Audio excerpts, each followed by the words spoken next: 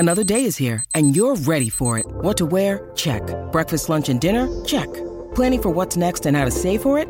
That's where Bank of America can help. For your financial to-dos, Bank of America has experts ready to help get you closer to your goals.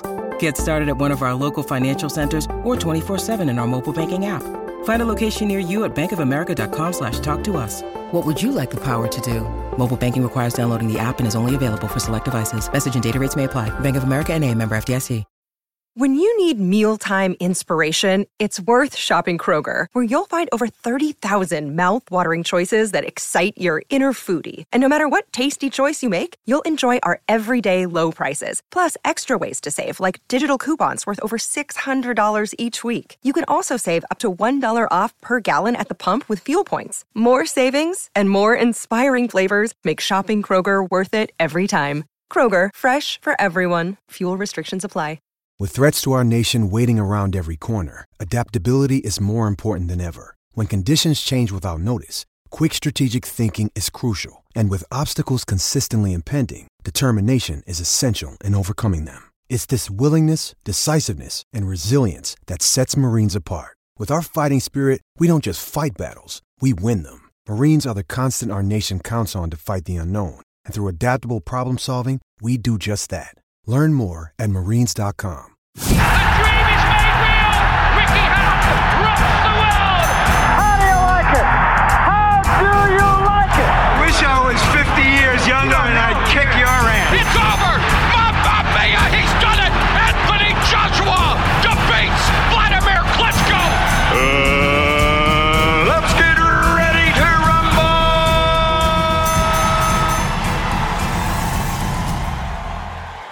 Welcome back, fight fans, to the big fight reaction to Amir Khan and Kell Brook this past weekend.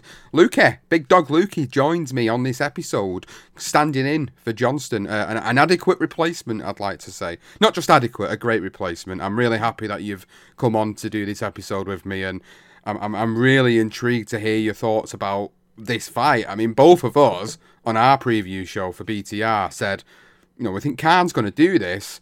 And as soon as he got touched, he was like Bambi on ice. Well, first off, I like being serviceable. Second off, woof, woof. And third, it just looked like Khan can't take a punch anymore. The punch resistance is just very bad. Yeah, it certainly did that. I mean, we've always known that his punch resistance hasn't been the greatest in the world, but he has shown he can take some big shots and eat them up. There's multiple times where we've seen him get through these fights, and I suppose that's what's made him an exciting fighter for a long time, is that danger element of him being hurt and knocked out, you know, quite easily. But he seemed to start off okay. First couple of rounds, I felt like, you know, maybe his speed will overthrow Brook, like I was saying in our preview episode for it. I thought maybe the speed will prevail, but it was certainly the timing and the power that prevailed, and Kell Brook just shown us that he's still got a little something left. Contrary to what I thought, he's still got a little something left in the tank. Can Kell Brook now, can he go on and do anything else in boxing? Can he have another big fight before he calls it a day, or should he just call it a day now? I think the thing with Kell Brook is he's just going to be on like kind of like the washed up guy tour, where it's like he's going to, like, I think we've planned out his future. He's going to fight the sons of legends. Let's do the Nigel Benn's famous. Let's fight Conor Benn, Chris Eubank, one of the biggest icons of British boxing. Let's fight his son. I don't think we're going to see Kell Brook fight anyone where it's a meaningful fight to the top of the division, but I do think he's going to have a couple of these real entertaining stadium-like shows to end out his career, and maybe he can sneak out a win in one of these fights. I'm genuinely surprised that he had more left in the tank than what I thought he was, and I suppose we won't really know the answer to that until he fights somebody who is not on the decline like Khan was. I mean, I forgot doing that preview episode, being totally honest. I forgot that Khan had been out for quite a long time out of the ring. I didn't realise until they started talking about it on Saturday. I was like, has he really been out of the ring for that long? And I was like, maybe after doing the episode, my prediction probably started to wane over to Kell Brook, knowing that he'd been out for so long. And I suppose as soon as I seen him get hit by a stiff jab and his legs were going all over the show, straight away I knew he was finished. That for me said Khan is finished. And I don't want to be so negative about the whole thing. It was an entertaining fight. We did have this conversation about the fact that they're both declining, would it make it more entertaining? Well, it certainly made it more entertaining for me, but I don't want to be overly negative about it, because I think we need to step back a little bit and just respect the fact that Amir Khan has had a fantastic career, and now it's time for him, certainly him, to call this a day.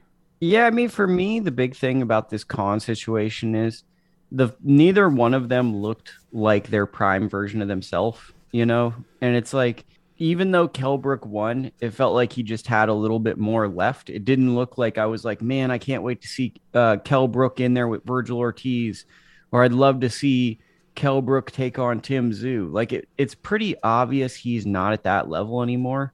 It's just Khan, basically, this was all that he had left, and even that little bit, because would this Khan have beaten Julio Diaz? Would this Khan have beaten Samuel Vargas? I don't think so. Like, this Khan didn't even have that go that he was able to pull through in some of those fights where he had those shaky performances.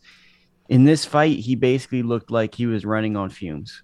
Yeah, he did. I agree with you on that. I think it kind of felt like he was just spent. He said it in an interview afterwards. He had an interview with Sky Sports in the locker room, and they spoke about that obvious question, is it time to call time on your boxing career? And Khan pretty much said, I'm not in love with the sport anymore. And he's obviously not been in love with the sport for a little while, but this was a clear payday. Like most people felt it was a payday. And I felt like for Brook it meant more than it did for what it meant to Khan. It obviously meant a lot more to Kell Brook, and you could see by the emotion on his and his team's face at the end of the fight. And also, what was quite interesting, I don't know if you noticed this, that underneath his gloves on his wraps, he had wrote on them, "I told you so," on his wraps, and he was confident, clearly, that he was going to go into this fight and he was going to do a number on Khan. I mean, I've said this on my show, and I'll say it here. It felt a little weird how celebratory Kell Brook was, because it's like Khan, to me, after 2011, we never saw him really. After Danny Garcia, he took the 2 losses, Lamont Peterson, which was a pretty shaky decision. I think most people feel like Khan won, but it's like one of the weird times where like a referee deducts 2 points for pushing, which I've never seen since, and then he gets knocked out by Danny Garcia. He kind of rebuilt, but I never really saw that same passion Khan had in that after the Prescott, because when I think of Amir Khan, I think of 2 acts of Amir Khan. I think of Freddie Roach when he was at the wild card, when it was the wild card summer. It was Jorge Linares, it was Amir Khan, it was Manny Pacquiao. They're all coming to HBO.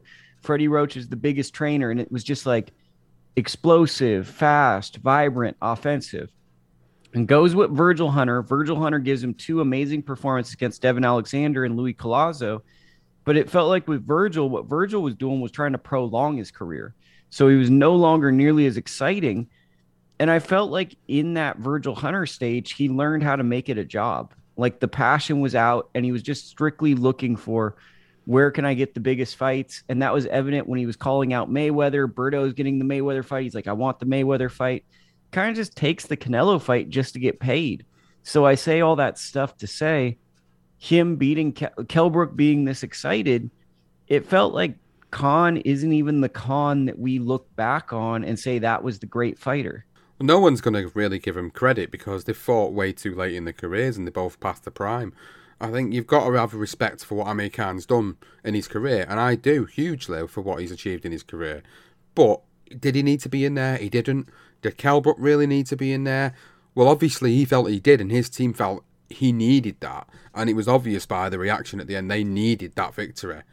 And they will move on, and they will have a couple of more fights, maybe big name fights like the Benns, like the Eubanks. I honestly can't see world level for Kell Brook now. I see big domestic clashes here in the UK that will put bums on seats, that will sell tickets and get put on pay-per-view, and money will be earned from the back of it. And I think that's where Kell Brook's career is.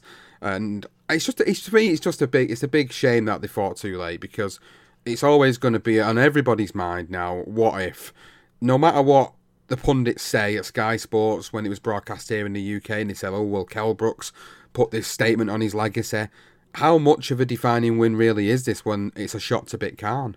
It's a terrible defining legacy, but I mean, the thing is, to me, Amir Khan has the more interesting resume, and he mattered more to the general public. Kell Brook, I think for most pundits, we feel like he was the vastly the more technical fighter and probably the superior fighter, just at being a more well-rounded guy. That being said, he didn't impact culture nearly as much as Amir Khan. I think he always felt that he was a better fighter, and Amir Khan had the push and the media behind him. And when you look at Kell Brook's career, it's going to be kind of hard to explain it a generation or two from now, because you're going to be like, this guy was really good, but he took a loss to Golovkin. It basically ruined whatever his prime was. Then he gets beat up by Errol Spence. And then he kind of just is around. He fights Crawford, looks like a journeyman, comes out of that fight, beats Khan, who looks like that. And now he's going to take on the Sons of Legends. It's really, really a strange career, thinking that he could have been like in the position Conor Benn was maybe 8 years ago. I don't think, no matter what Kell Brook does now, I don't think his legacy will be remembered like he wants it to be. I mean, for me personally, I think if after that Sean Porter win, that is his defining moment in his boxing career.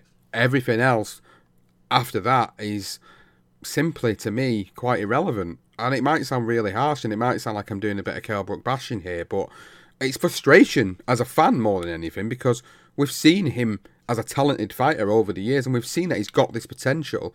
But for him to then come back after these losses to Golovkin and Spence and fight guys that really are a level below him and not getting the bigger names, I would have preferred it for Kell Brook if he would have healed up, got well, come back and had big fights.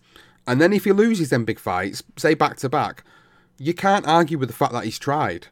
For me, it's a kind of what-if situation now, like with Kell Brook. Like when he retires eventually, it's going to be, what could have his career been if he would have took different fights at different times? And I suppose we can't dwell on it too much, but it kind of leaves that question hanging in my mind about Kell Brook. But for Amir Khan, I'm kind of saying, like, look, he took this fight, it was a clear payday, he clearly wasn't motivated, he's openly pretty much said that in the aftermath of this. I think he's had a fantastic career. I think given his fragilities, i.e. his inability to take a good shot or sustain good shots throughout the course of a fight, what he's done throughout his career, I think is quite impressive, quite a legacy-building career. I think he will be remembered, like you say, by the British fight fans a lot more than Kell Brook will be once he's been and gone. And it's sad, really, because Kell Brook could have had something more. I think the whole situation was just kind of a last-minute thing for Amir Khan, a cash grab for Khan, for Kell Brook, it was trying to get his legacy, trying to have some sort of legacy to go on. But I honestly think like the only thing we're going to remember him by now really is two things: winning against Sean Porter and losing to Golovkin horribly. Yeah, Kell is in a weird spot. I mean, I think that an easy way I look at it is Amir Khan got the most out of his career. Olympian. He gets knocked out multiple times, and we still are engaged because it's like he had this persona. I think also like the career arc of Khan. He kind of came in.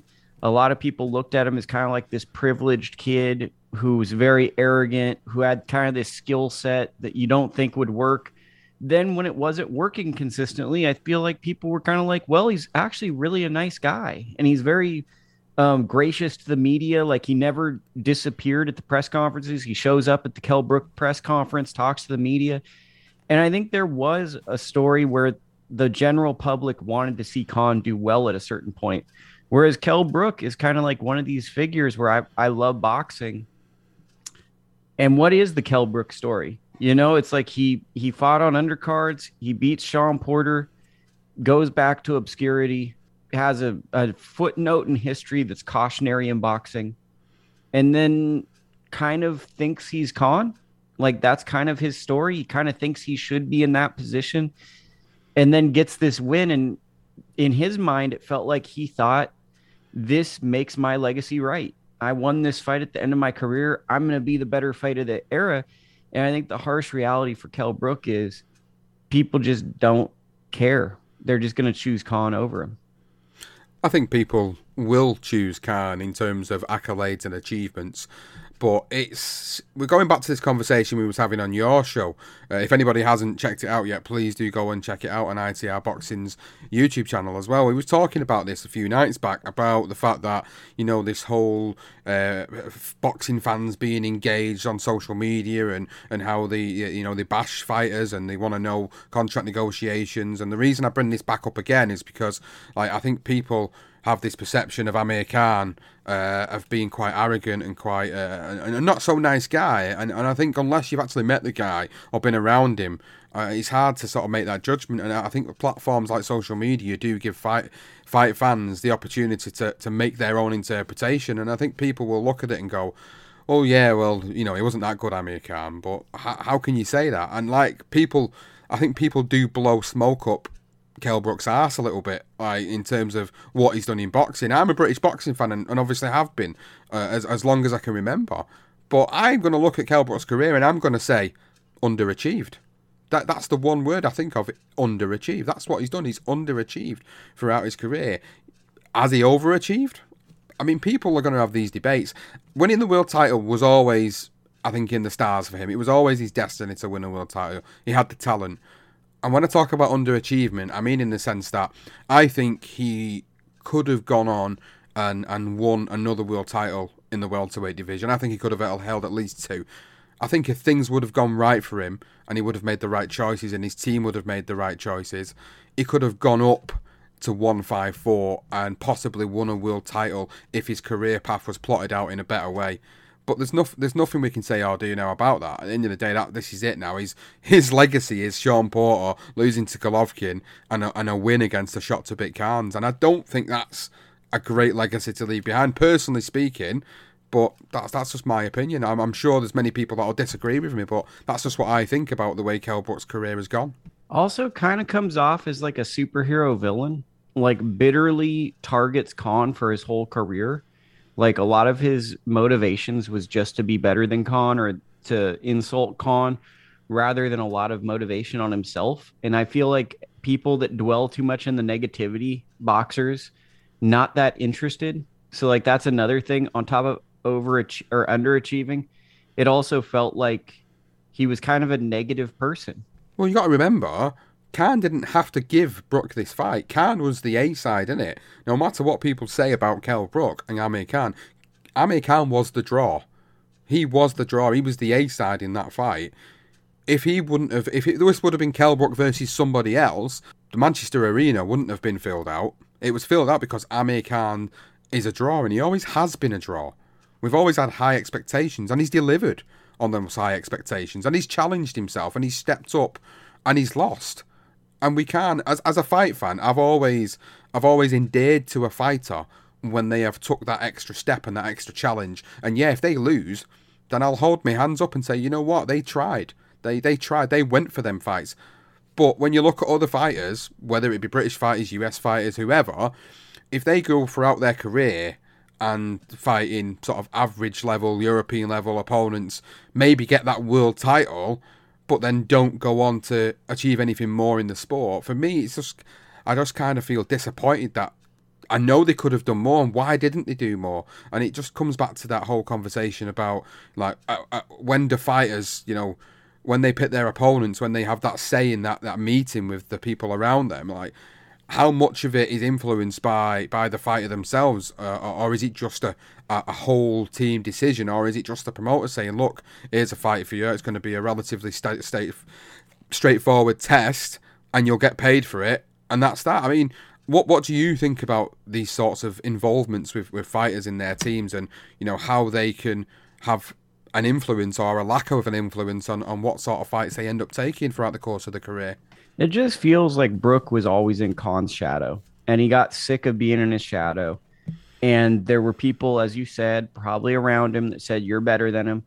And rather than kind of chasing maybe his destiny of multiple world titles, at a certain point, he just kind of obsessed over Amir Khan and kind of followed the Khan path in his prime, where it was like, how do I make the most money as opposed to legacy? And I think that's the frustrating part, is we looked at Kell Brook as someone that could achieve a lot for British boxing, and instead he was kind of just a moment in time, a guy who made money, but a guy who didn't really make a huge impact. He had an incredible moment, and then he had a couple of moments we'll remember, but kind of in the wrong way. So before I move on, I just want to make it clear to the people that are listening, to our listeners, that I'm not a hater of Kell Brook whatsoever. It might sound it. I'm thinking back of what I've said so far, and people think, bloody hell, Sean really doesn't like Kell Brook. It's frustration, guys. It's absolute frustration of, I feel like Kell Brook could have gone on to do so much more, and I just think the wrong decisions were made for him, and I've always said this, and it's frustration because I wanted to see him do well. I cheered for him. I was happy when he beat Sean Porter. I was happy he went over there and he took the title away from him. I was happy to see him do that. I wanted to see him beat Errol Spence. I thought he would. I thought he would come back after that Golovkin loss, and I honestly thought he would come back and win, and he didn't. And I've always supported him as a British fighter, but, you know, after that point, after the Errol Spence point, and he started coming back and having all these fights, and I thought, you know, these are sort of average opponents. Why is he fighting? Why is he not going straight Porter back? Fight. After the Porter fight, he goes back to Britain, and there's like 2 or 3 fights where like the world stopped watching, and it was kind of like, why didn't you have one fight before the Golovkin fight? Even if it's like a kind of a tune-up, get a name in there where like the world watches. It's kind of like Jaime Munguia. The world isn't watching Jaime Munguia. UK is not setting the alarm clocks to watch Jaime Munguia. Kell Brook had all of America wanting to see him, and he just kind of went to Europe and fought Jojo Dan, and it was kind of like weird. Yeah. Well, I've had enough of bashing a little bit on Brook here.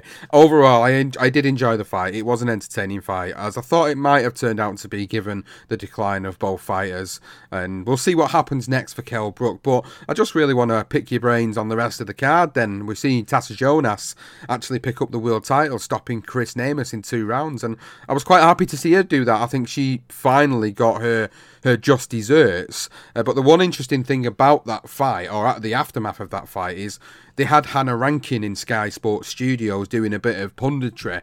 Now, Hannah Rankin, I believe, holds the IBO version in the same division. I'm getting the feeling that maybe they're setting this fight up as a future fight for maybe, you know, the 2 titles being on the line. I mean, you know better than me. Like, I don't really know. I think it's nice Tasha Jonas wins the title. Good personality, beloved British fighter. I think a pioneer up there with Nicola Adams in women's boxing, especially in the UK.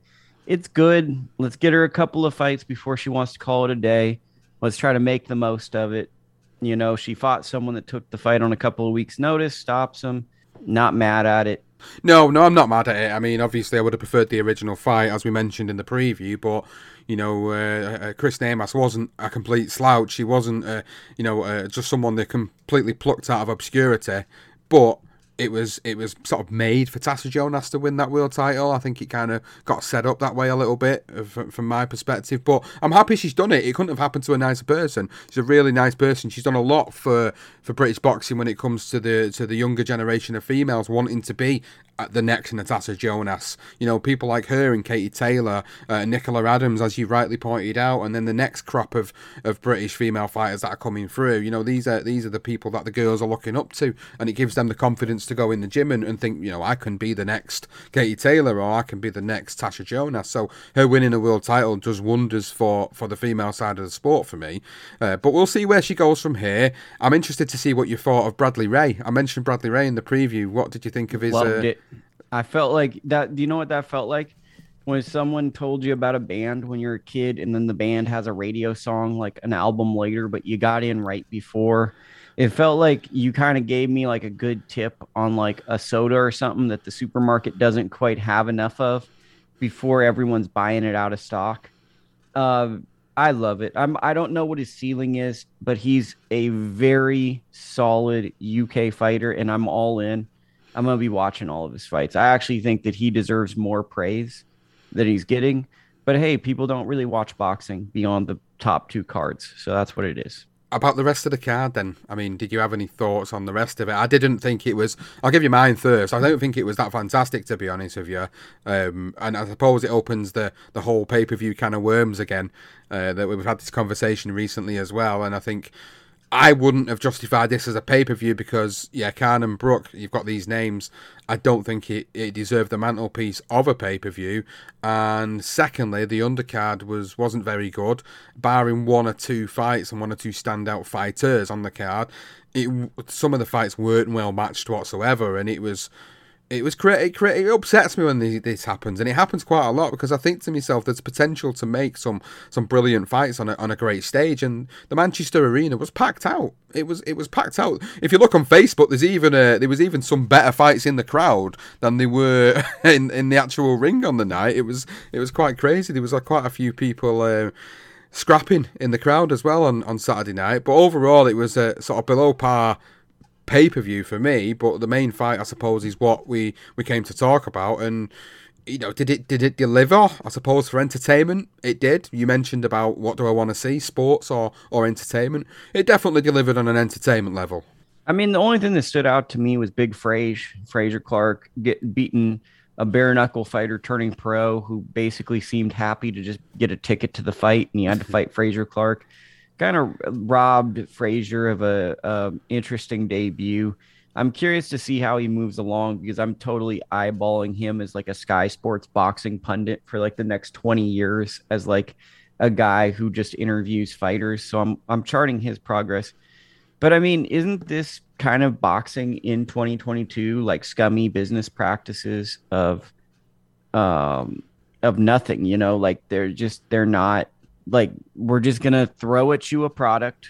We think you'll pay and whatever, I mean, I don't think any sport, but especially boxing, is not a value laden place anymore. They're not giving us the Kell Brook. What was it? Frankie Gavin? What was the fight where it was like Anthony Joshua, Kevin Johnson, Jorge Linares, Kevin Mitchell? You're not getting these kind of cards anymore. You're just getting, okay, who's available? Who's willing to take it at this budget point? And then let's put a main event we think people will buy. Let's charge maybe $10 to $15 more than we think it should be. So then if nobody's buying it, we kind of break even. That's where we're at with boxing right now. Yeah, it is. It's a sad state of affairs, really. I mean, there'll be many, many, many pay-per-views in the future that will do exactly the same, and it'll leave us feeling exactly the same. But for now, that's another conversation for another day, because I'm sure we'll have many more of these types of conversations when it comes down to some of the poor business acumen of certain individuals within the sport. It was interesting to see the aftermath of all this, I think, more than anything. I've liked the fact that a lot of people in the boxing fraternity have actually come out and supported Khan and give him so much credit, regardless of what you think his performance was like on Saturday night and how easy it was for Kell Brook to seemingly finish the fight for him and play around with him throughout the rounds. I honestly feel like it's good that we give him the respect and obviously stamp that on his name because he deserved it. And if it wasn't for Amir Khan, British boxing in 2004, 2005 wouldn't have took that next step with someone like a Khan, because, at the time we had Ricky Hatton. He was like the biggest star in the UK, but Amir Khan comes out with a silver medal from the 2004 Olympics, and there's all this hype around him, and it was between him and Hatton and Calzaghe and a few other names of British boxing that really started to push the envelope a little bit for us as UK fight fans. So I think we need to give him respect. He fought, I think it was 10 or 11 current, former or future world champions throughout his career. He's a 2-weight world champion. I think we need to applaud him for what he achieved in his career. And like I said earlier, given his obvious fragilities and that chink in his armour, i.e. his chin, for him to be able to do what he's done throughout his career, I think was quite impressive. And, I'm taking my hat off to him quite literally. I'm really happy that he's finally looking at calling it a day.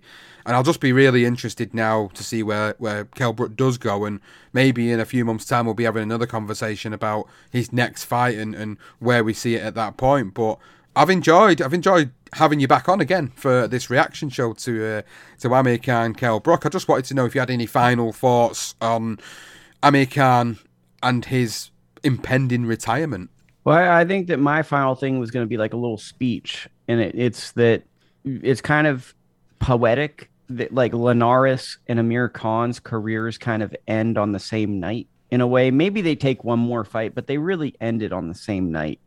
And when I think of Amir Khan, I think of courage looking back, because a lot of times his chin couldn't hold up to what was coming back at him, but he never really looked for a way out. Part of why people would say he had a terrible chin was he'd fight till the bitter end and his body couldn't take it, but he'd still courageously fight. And when I think of Jorge Linares, it was the cuts. The cuts would accumulate, and it was that of a warrior. And I think in the modern era, as time goes on, people are going to remember these guys more fondly, even though they were so critical of them in the time, because they really gave a lot to the sport. And I think what we're looking for in this new era, and why some fighters aren't catching on, is we're not seeing this type of courage or warrior spirit with modern fighters. We're getting a lot of business and all this other stuff, but we're not seeing guys lay it on the line. And these are two fighters who, even at the end of their career, they really fought for the fans. They made a lot of money, and then they always gave an honest effort. And that's a really good place to end this episode, I think, Lukey. It's a pleasure to have you on. Again, if anybody's not already followed Lukey, you can at ITR Boxing and at Lukey Boxing on Twitter. It's been a pleasure having your wonderful insight for this reaction show. I'm looking forward to getting back with you soon for doing some more content. It's been a pleasure. For everybody else who's listening to us, you know where to follow us at BTR Boxing Pod on Twitter, Facebook, Instagram and YouTube. Big thanks to all them patrons as well, of course, out there for supporting us throughout this journey. Thanks for listening to this episode, and we'll see you next time. The dream is made real. Ricky Hatton rocks the world. How do you like it? How do you like it? Wish I was 50 years younger and I'd kick your ass. It's over. Mamma Mia, he's done it. Anthony Joshua defeats Vladimir Klitschko. Let's get ready to rumble.